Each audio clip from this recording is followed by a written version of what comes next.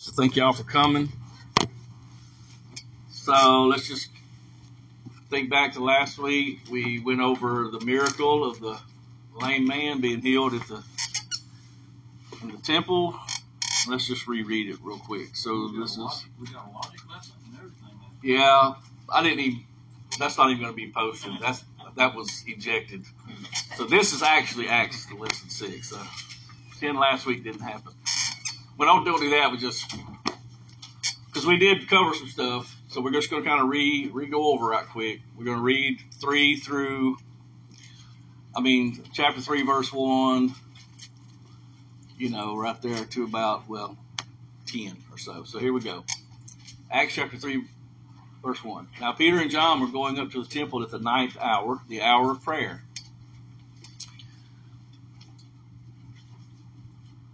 Okay, I want to say this. We don't know how much time has passed, okay, between the end of 2, when we talked about the church where the Spirit reigned after Peter's first sermon, and there was 3,000 added, and the church was, they were devoting themselves to prayer, and everyone was feeling a sense of awe, and all those who believe were together, had all things in common. So there's a little time here. We don't know how much time has passed, but probably not that long. But I just want to say that, and then I want to notice here that what are Peter and John doing at the 9th hour? They're going to the temple. So they're still at the temple. They're still going to the temple to pray every day. They're still observing the Jewish traditions. They haven't broken from the temple yet. Okay.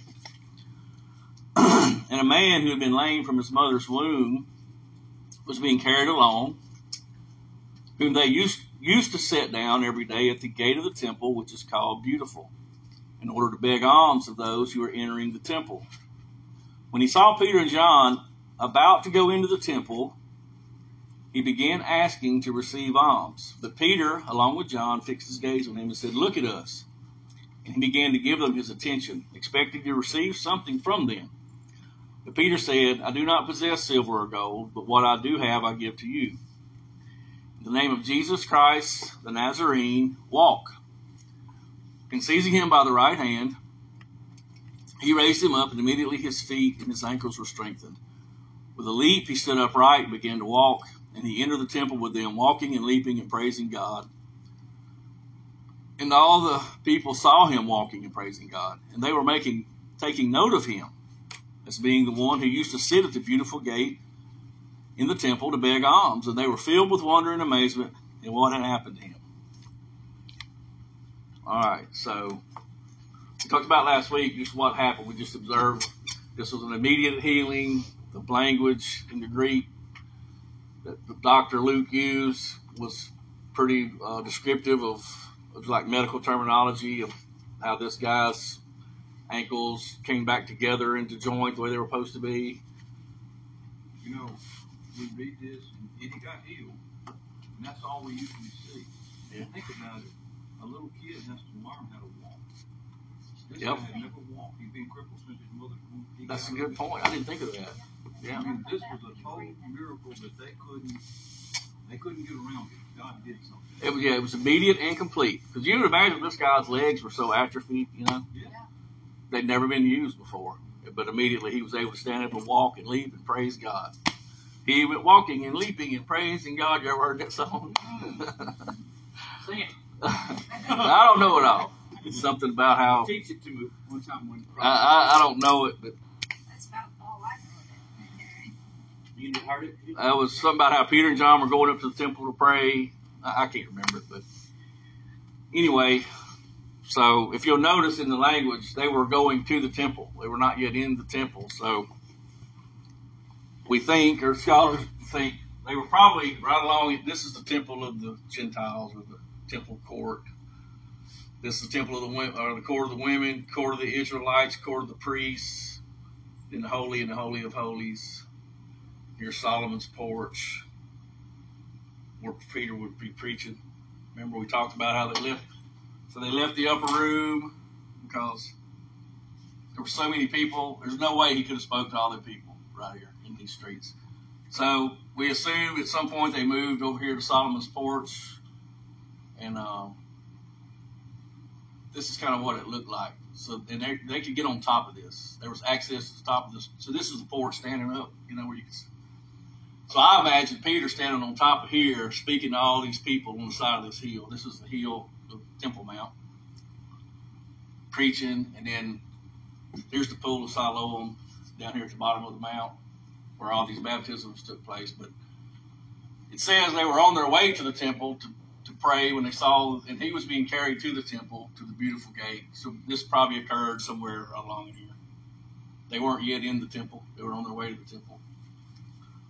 So that's kind of where the action's happening. We think, I think. And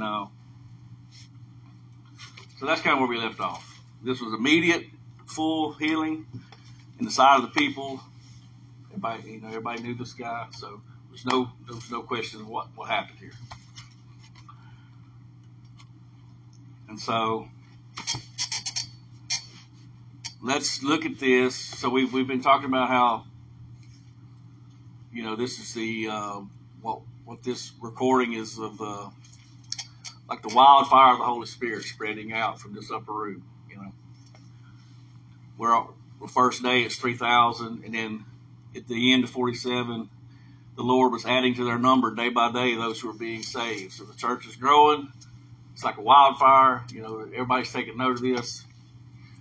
But I want to change it to a different analogy. Instead of a wildfire, I want to look at it as like a spreading disease, because a lot of people thought that's how they viewed this. This is a cult, and it's a problem. So I read you all this last week. Let's read it again. This is from the Roman procurator Pliny. He wrote to Emperor Trajan around 98 AD, and he said this, quote, "Persons of all ranks and ages in both sexes will be involved in this persecution. For this contagious superstition is not confined to the cities only, but has spread to the villages and the rural districts. It seems possible, however, to check and to cure it."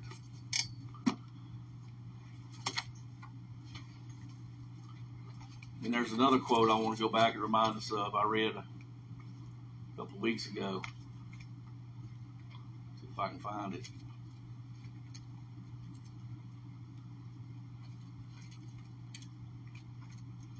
From Alexander McLaren. It says this, quote, "Barbarian, Scythian, bond and free, male and female, Jew and Greek, learned and ignorant, clasped hands and sat down at one table and felt themselves all one in Christ Jesus. They were ready to break all other bonds and to yield to the uniting forces that streamed out from his cross. There never had been anything like it. No wonder that the world began to babble about sorcery and conspiracies and complicity in unnameable vices." So this was the view of the world of this growing Christian movement. They saw it as a problem. The world still views us like that today. We're a problem. Jesus is a problem. So let's look at this. So what is infectious Christianity?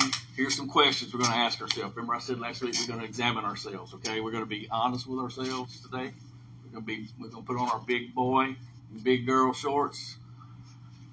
We're going to be honest with ourselves and ask ourselves some hard questions. That's what I want us to do. This is kind of an application from this text. All right. So here's some questions. What is infectious Christianity, and do I have it? And am I infecting others with it? Okay. So let's start with this. What are the symptoms? Well, like I said last week, we looked at some of the symptoms. That's right there in chapter 2, starting in verse 42, when we talked about the characteristics of a healthy Christian, and by, a healthy church full of healthy Christians. So let's look a little more closely. So what are the symptoms? First, it's a heart that is inclined to prayer. And we see that right there in Verse 1, now Peter and John were going up to the temple at the 9th hour, the hour of prayer. They were devoting themselves to prayer because in this early church, remember, they didn't have a lot of programs. They didn't have a Freedom at Last group on Thursday night. They didn't have organized, Sunday school, Wednesday night prayer meetings. All they had was prayer. I mean, they came together, they prayed, they worshiped, they taught the word. So when they would come together, they were praying. It's mentioned everywhere. They were devoted to prayer, had a heart devoted to prayer. And so if we have infectious Christianity, we're just going to be led to pray. Now, nobody is satisfied with their prayer life. I guarantee you can ask any Christian anywhere and say, are you satisfied with your prayer life? They're most likely going to say no. I know I'm not satisfied with mine. But one thing we can pray when we do pray is say, Lord, give me a heart for prayer. Make me more prayerful. And if we're serious in our request, He'll answer it. He'll make us more prayerful.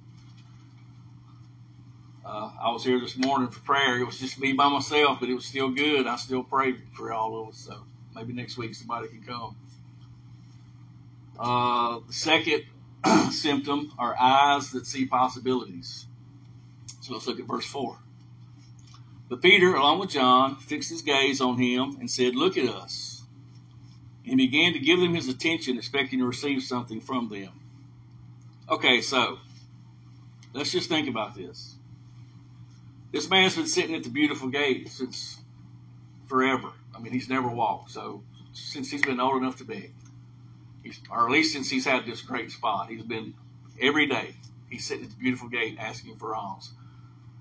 So who do you think has walked by this guy dozens of times going in and out of the temple? Peter and John. They've seen this. They probably know exactly who this dude is. They probably talked to him before. They know exactly who he is. Jesus, I'm sure, walked by him numerous times. But I could just imagine he just said, I'm just going to save this one. He's going to be here whenever that day comes. Because Jesus could have healed him anytime he wanted to, but he didn't. He was actually born for this moment. Exactly. To give us this witness. This is God's providential sovereignty at work, arranging things so that this miracle could take place and Peter could preach this sermon that's coming up. And people would be brought to salvation through it. Okay? So let's see that. Peter seen this guy plenty of times, but on this day, he sees a possibility. Right? He sees that he can help this man, and through that, things could happen. So the next one is a mouth that speaks Jesus. So I have a note here that says page 56.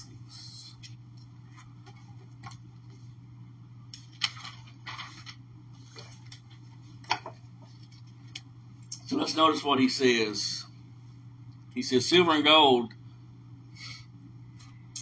Peter said, I do not possess silver and gold, but what I do have I give you. In the name of Jesus Christ the Nazarene. All three of those words are important. He's letting that guy know exactly who's doing this. Jesus, the Christ. Jesus is his name. Christ is his title. And Nazarene is his place of origin. So he's letting you know this is Jesus, the Christ, the one from Nazarene that hung on the cross a couple months ago. That's Jesus. He's making very sure they know what Jesus he's talking about. And notice he didn't say, not in the name of Christianity or in the name of the church or in the name of Peter or in the name of the Holy Spirit, not in the name of Yahweh. He said, in the name of Jesus, get up and walk. And that's very important. So he spoke Jesus to this man, right? He had a mouth.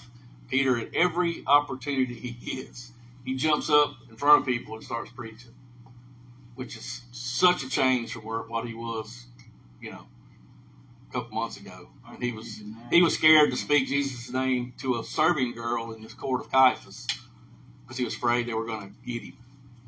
They had other Jesus in that day because I had asked a biblical question to a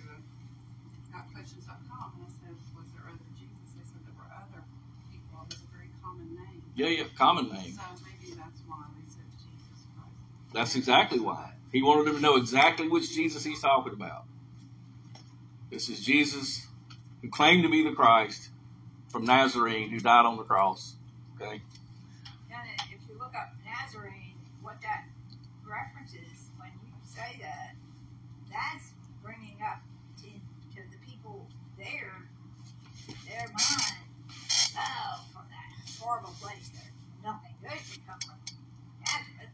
And Galilee was not considered a great place to be from. And so when a person was referring to somebody from Nazareth, that was like a slam.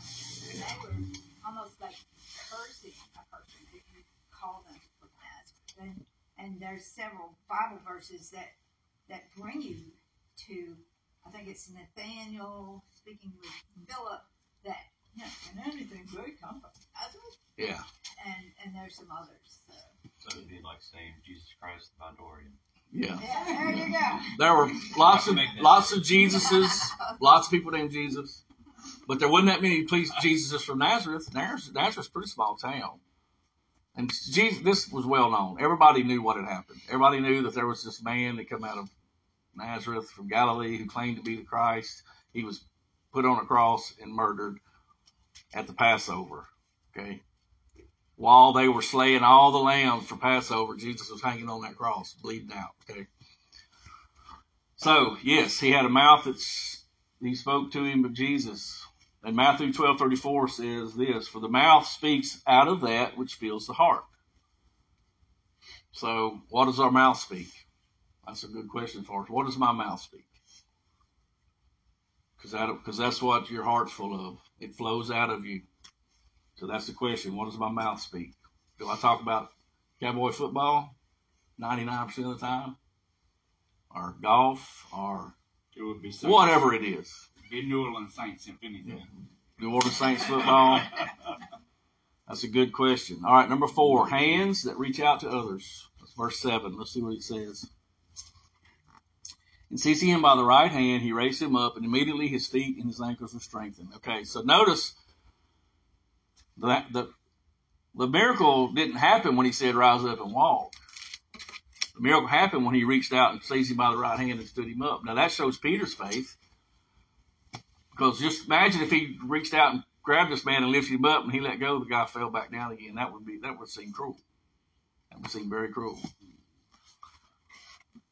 So he reached out to him. The Christ in him. Mm-hmm. That's right. So he reached out to the man. So that's a symptom of an infectious Christianity, is hands that reach out to others.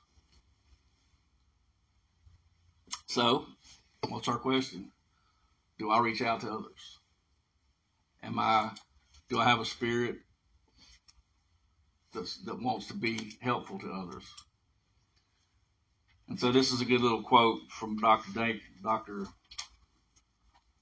He said, the more high-tech the world becomes, the more high-touch we have to become. The world thinks, it's crazy, but people think they have a lot of friends on Facebook and they have a lot of friends. That's not connection. You can communicate with somebody like that, but that's no replacement for a touch, for a friend, for a hug. It seems to me like you could just name any subject and that begins to have the appearance of whatever it is. So Facebook and communicating has that appearance, oh, look at how great we are communicating. But actually, you're not communicating at all. You're just lying to others half the time. It's performative. Everybody's performing for everybody else. I mean, at my job, it's like, it seems to get worse and worse that we're just having that appearance that we're doing some wonderful things and we aren't doing squat. That's right. It's just, I mean, everything. That's right. So let's do this. Let's be aware of that the world is being fooled into thinking that that's good and well, and it's not. So let's not let that be in our church. Let's remember this quote: the more high tech the world becomes, the more high touch we have to become. Okay? We cannot communicate with each other through devices all the time. It's not good enough. And that's what everybody wants. I know. They want you to text and not call us. Instead of texting, call. Or instead of calling, go visit. Right? Don't text me. I'm telling y'all now. You text me, you're probably not going to get a text back. I'm going to call you back. That's true. I loathe a text message. It makes me. I get viscerally angry when somebody texts me instead of calling me. I can't stand it. Glad to know that. Yeah. I stopped texting. I hate it. I hate text messaging. I hate it. Just if you got something to say to me, it's something like, hey, when you gonna be here, But if you got something you want to talk to me about, please call me. Don't text me. I'm not gonna sit there and text you for 20 minutes when I can say it in 5. That seems silly to me. Does that to me about the third text.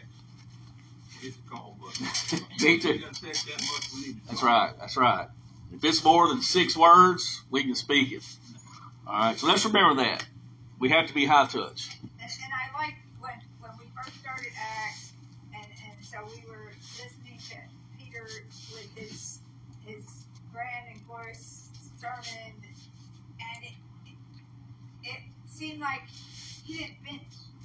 And at that same time, Pastor Kevin was talking about Daniel and how Daniel got interrupted with his grand and glorious prayer as well. And so when I think that an interruption is a disruption, and I think I'm not going to do what I wanted to do, and I guess the grandkids taught me that more than anything, that what's important. Is it important for me? Which if you knew what my house looked like, you would know. I've learned, no, it's not important to have a house that's all neat, tidy, and everything's in its spot. No, it's more important for me to just stop and, first of all, not get snappy and tired and grumpy, and second of all, to just stop and listen to them. And that interruption can be that blessing, instead of me thinking, I gotta do this next thing, I gotta do blah blah blah, and like, Well, give them an apple, and then supper will get ready 30 minutes later, and that those interruptions that we so often get so angry about and frustrated can be that most wonderful blessing. Yeah, interruptions can also be. Let me just say this. I'm very cognizant of the fact that I'm a horrible listener. I don't have that skill, right? And I think we as a society, especially here, are losing the skill to listen, just the skill of conversation in general. To sit and listen to what the other person's saying till they're finished, and then you speak back. If you'll notice, people you hear in conversation or conversations you're in, we're constantly interrupting each other. It's constant. I do it. Everybody does it. Everybody I know does it. So I think that's one of the other things that I've learned in Al-Anon when I've gone that part of the whole structure is that you're not supposed to interrupt somebody else. yeah, that's a big deal in AA too. When somebody's sharing, you don't crosstalk. No crosstalk. You know, at this age, you got to say it before you forget it. So that's some of it. That's what I was sitting there thinking. Yeah. If I don't say it pretty quick, it's gone. So that's free. Put it in your pocket. Our communication skills are horrible, but anyway. And then the other thing is, not only do you let somebody finish, you don't comment and pick apart every last thing that they say. You just let what they said just stand and it be there, and you don't necessarily comment about what they said. You can say, "Oh my gosh, that's such a great thing you just said." So you can say, "Oh, what I just heard, I think it's so great," but not, "Oh, you said such a great thing." You don't. You just let that person's word stand alone, and you take your turn. And there's something to be said about that, because if I chime in, I can become critical and have that appearance of being judgmental to what you just said, which is what I had learned that's all I was doing when I would talk to my younger daughter. Everything I said was pretty much taken as a criticism, because I really was. That's what I was doing. And so, yeah, lots to be said about learning how to listen. Yeah. We could sit here and have a whole hour talking about social media and communication and how it's messing us up. But let's move on. Well, let's go. That's pretty much, that's the 4 symptoms of a good infectious case. Do I have a heart that's inclined to prayer? Do I have eyes that see possibilities? Now, what can we say that means?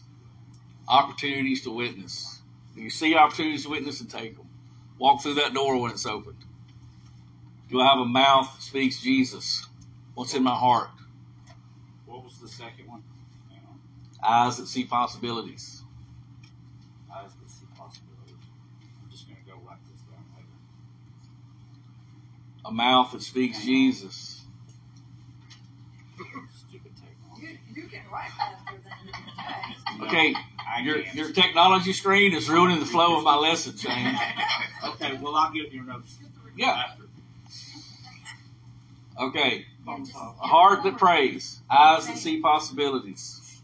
A mouth that speaks Jesus. For the mouth speaks out of that which fills the heart. What does my mouth speak? What do I love? Okay. And hands that reach out to others.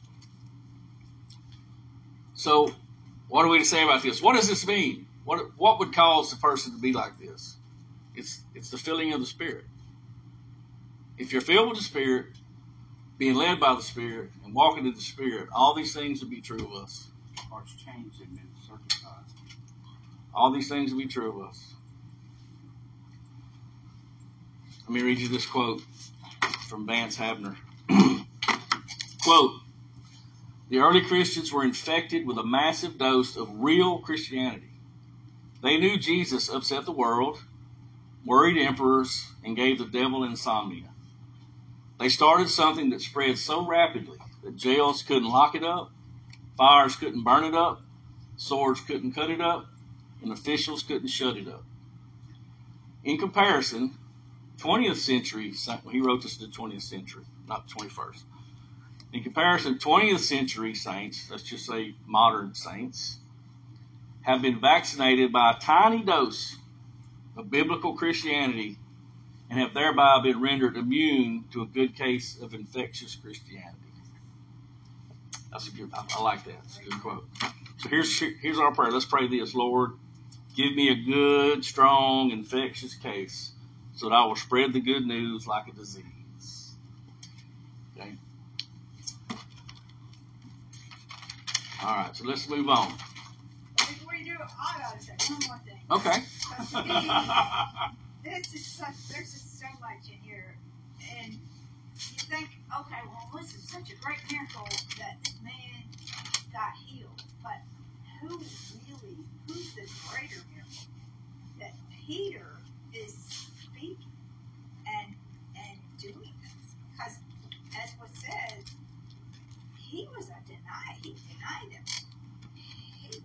He was denying Jesus, and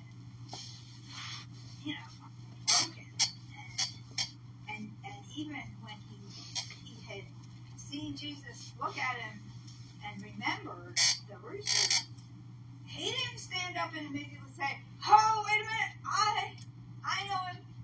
Oh no, he left.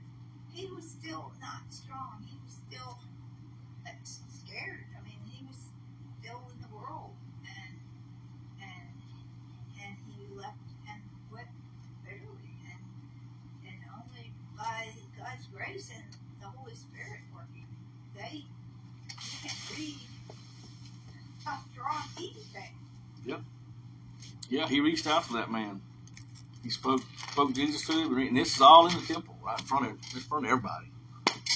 No fear in Peter. That's the filling of the Spirit. That's the contrast between Peter before the coming of the Spirit, Peter after the coming of the Spirit. It's a good indication of what the Spirit can do for us.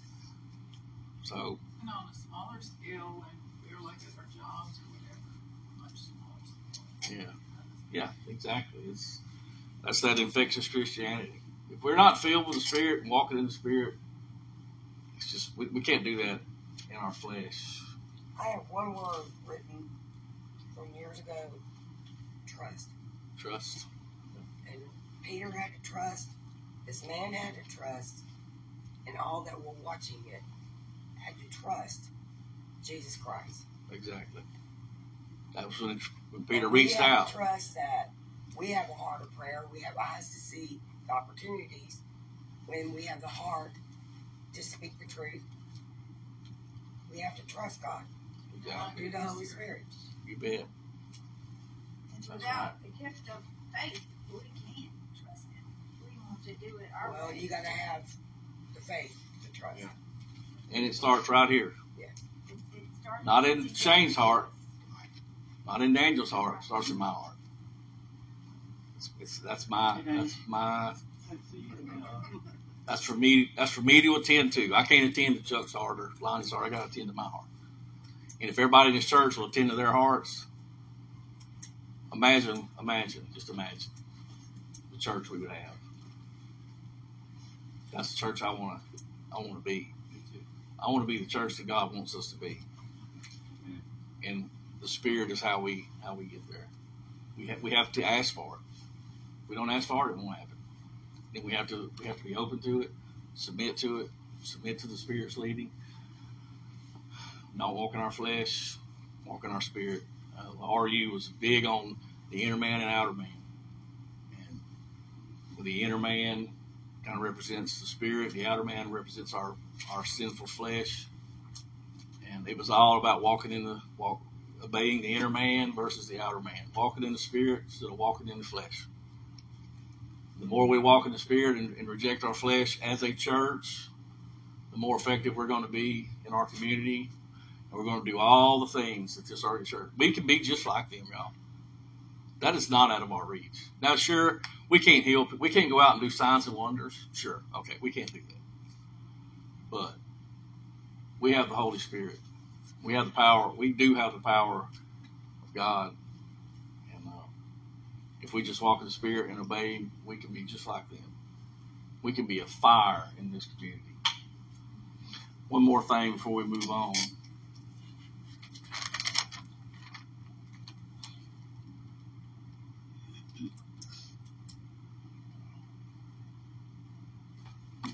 Just real quick. This was interesting. When he talks about how this lame man always sat at the beautiful gate, for to ask for alms. This is a scholarly thing, but they say this was a prime position, right? This beautiful gate is only mentioned. We only have 2 references to it. One here from Luke, and one from Josephus in his work, the War of the Jews. And I have a quote from that. This is the only 2 times the beautiful gate's ever mentioned. Right here, when he says, "This man sitteth at the beautiful gate." And here's from Josephus in his work called War. It's War, Volume 3. Quote: "His begging post was one of the." Wait a minute. That's not it. No, okay, yeah, this is the quote I'm looking for. "His begging post is one of the best spots in the entire city because it was at the beautiful gate, or the Nicanor gate, which Josephus tells us." So this is not a quote directly from Josephus.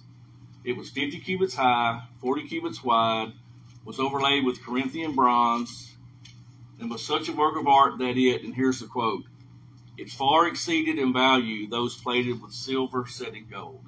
That's a direct quote from Josephus. "The beautiful gate far exceeded in value those plated with silver set in gold." I just thought that was interesting. And you see that where the gate of the women and the gate of the Israelites, or the men's court, a lot of scholars believe that's where the beautiful gate was. It was from between the court of the women and the court of the men, or the court of the Israelites. Don't know that for sure, okay? But a lot of scholars believe that's where it was. So that's where that man was headed to when he saw Peter and John. You couldn't have a better witness. And everybody knew. He probably showed everybody how he saw all his bones all crippled. He couldn't walk. He made sure everybody saw him, so they give him money. Because if you just say you can't walk, well, yeah. Everybody knew this man. I mean, he's been sitting there for a long time. One more thing about the power and the Spirit. Both my commentators I've listened to on this that I'm using for my main source of commentary, both mention this. Okay, so I'm going to read it from this book. But Dr. Dykes tells the story too. He says he's heard this. So this is from church history, right? Church tradition. This is not scripture. So it says the old commentator Cornelius a Lapide tells how Thomas Aquinas once called on Pope Innocent II while he was counting a large sum of money. The Pope said, "You see, Thomas, the church can no longer say, 'Silver and gold have I none.'"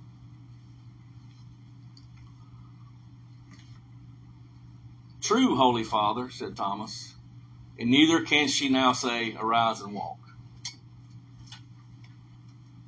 So the church lost the poverty, but they also lost that power. But that doesn't mean we don't have power. God still heals people, miraculously. But anyway, I just thought that was a neat quote. All right. Anything else on infectious Christianity? Is that pretty clear? Is that good? All right. Let's see how much time we got. Well, we'll stop right there.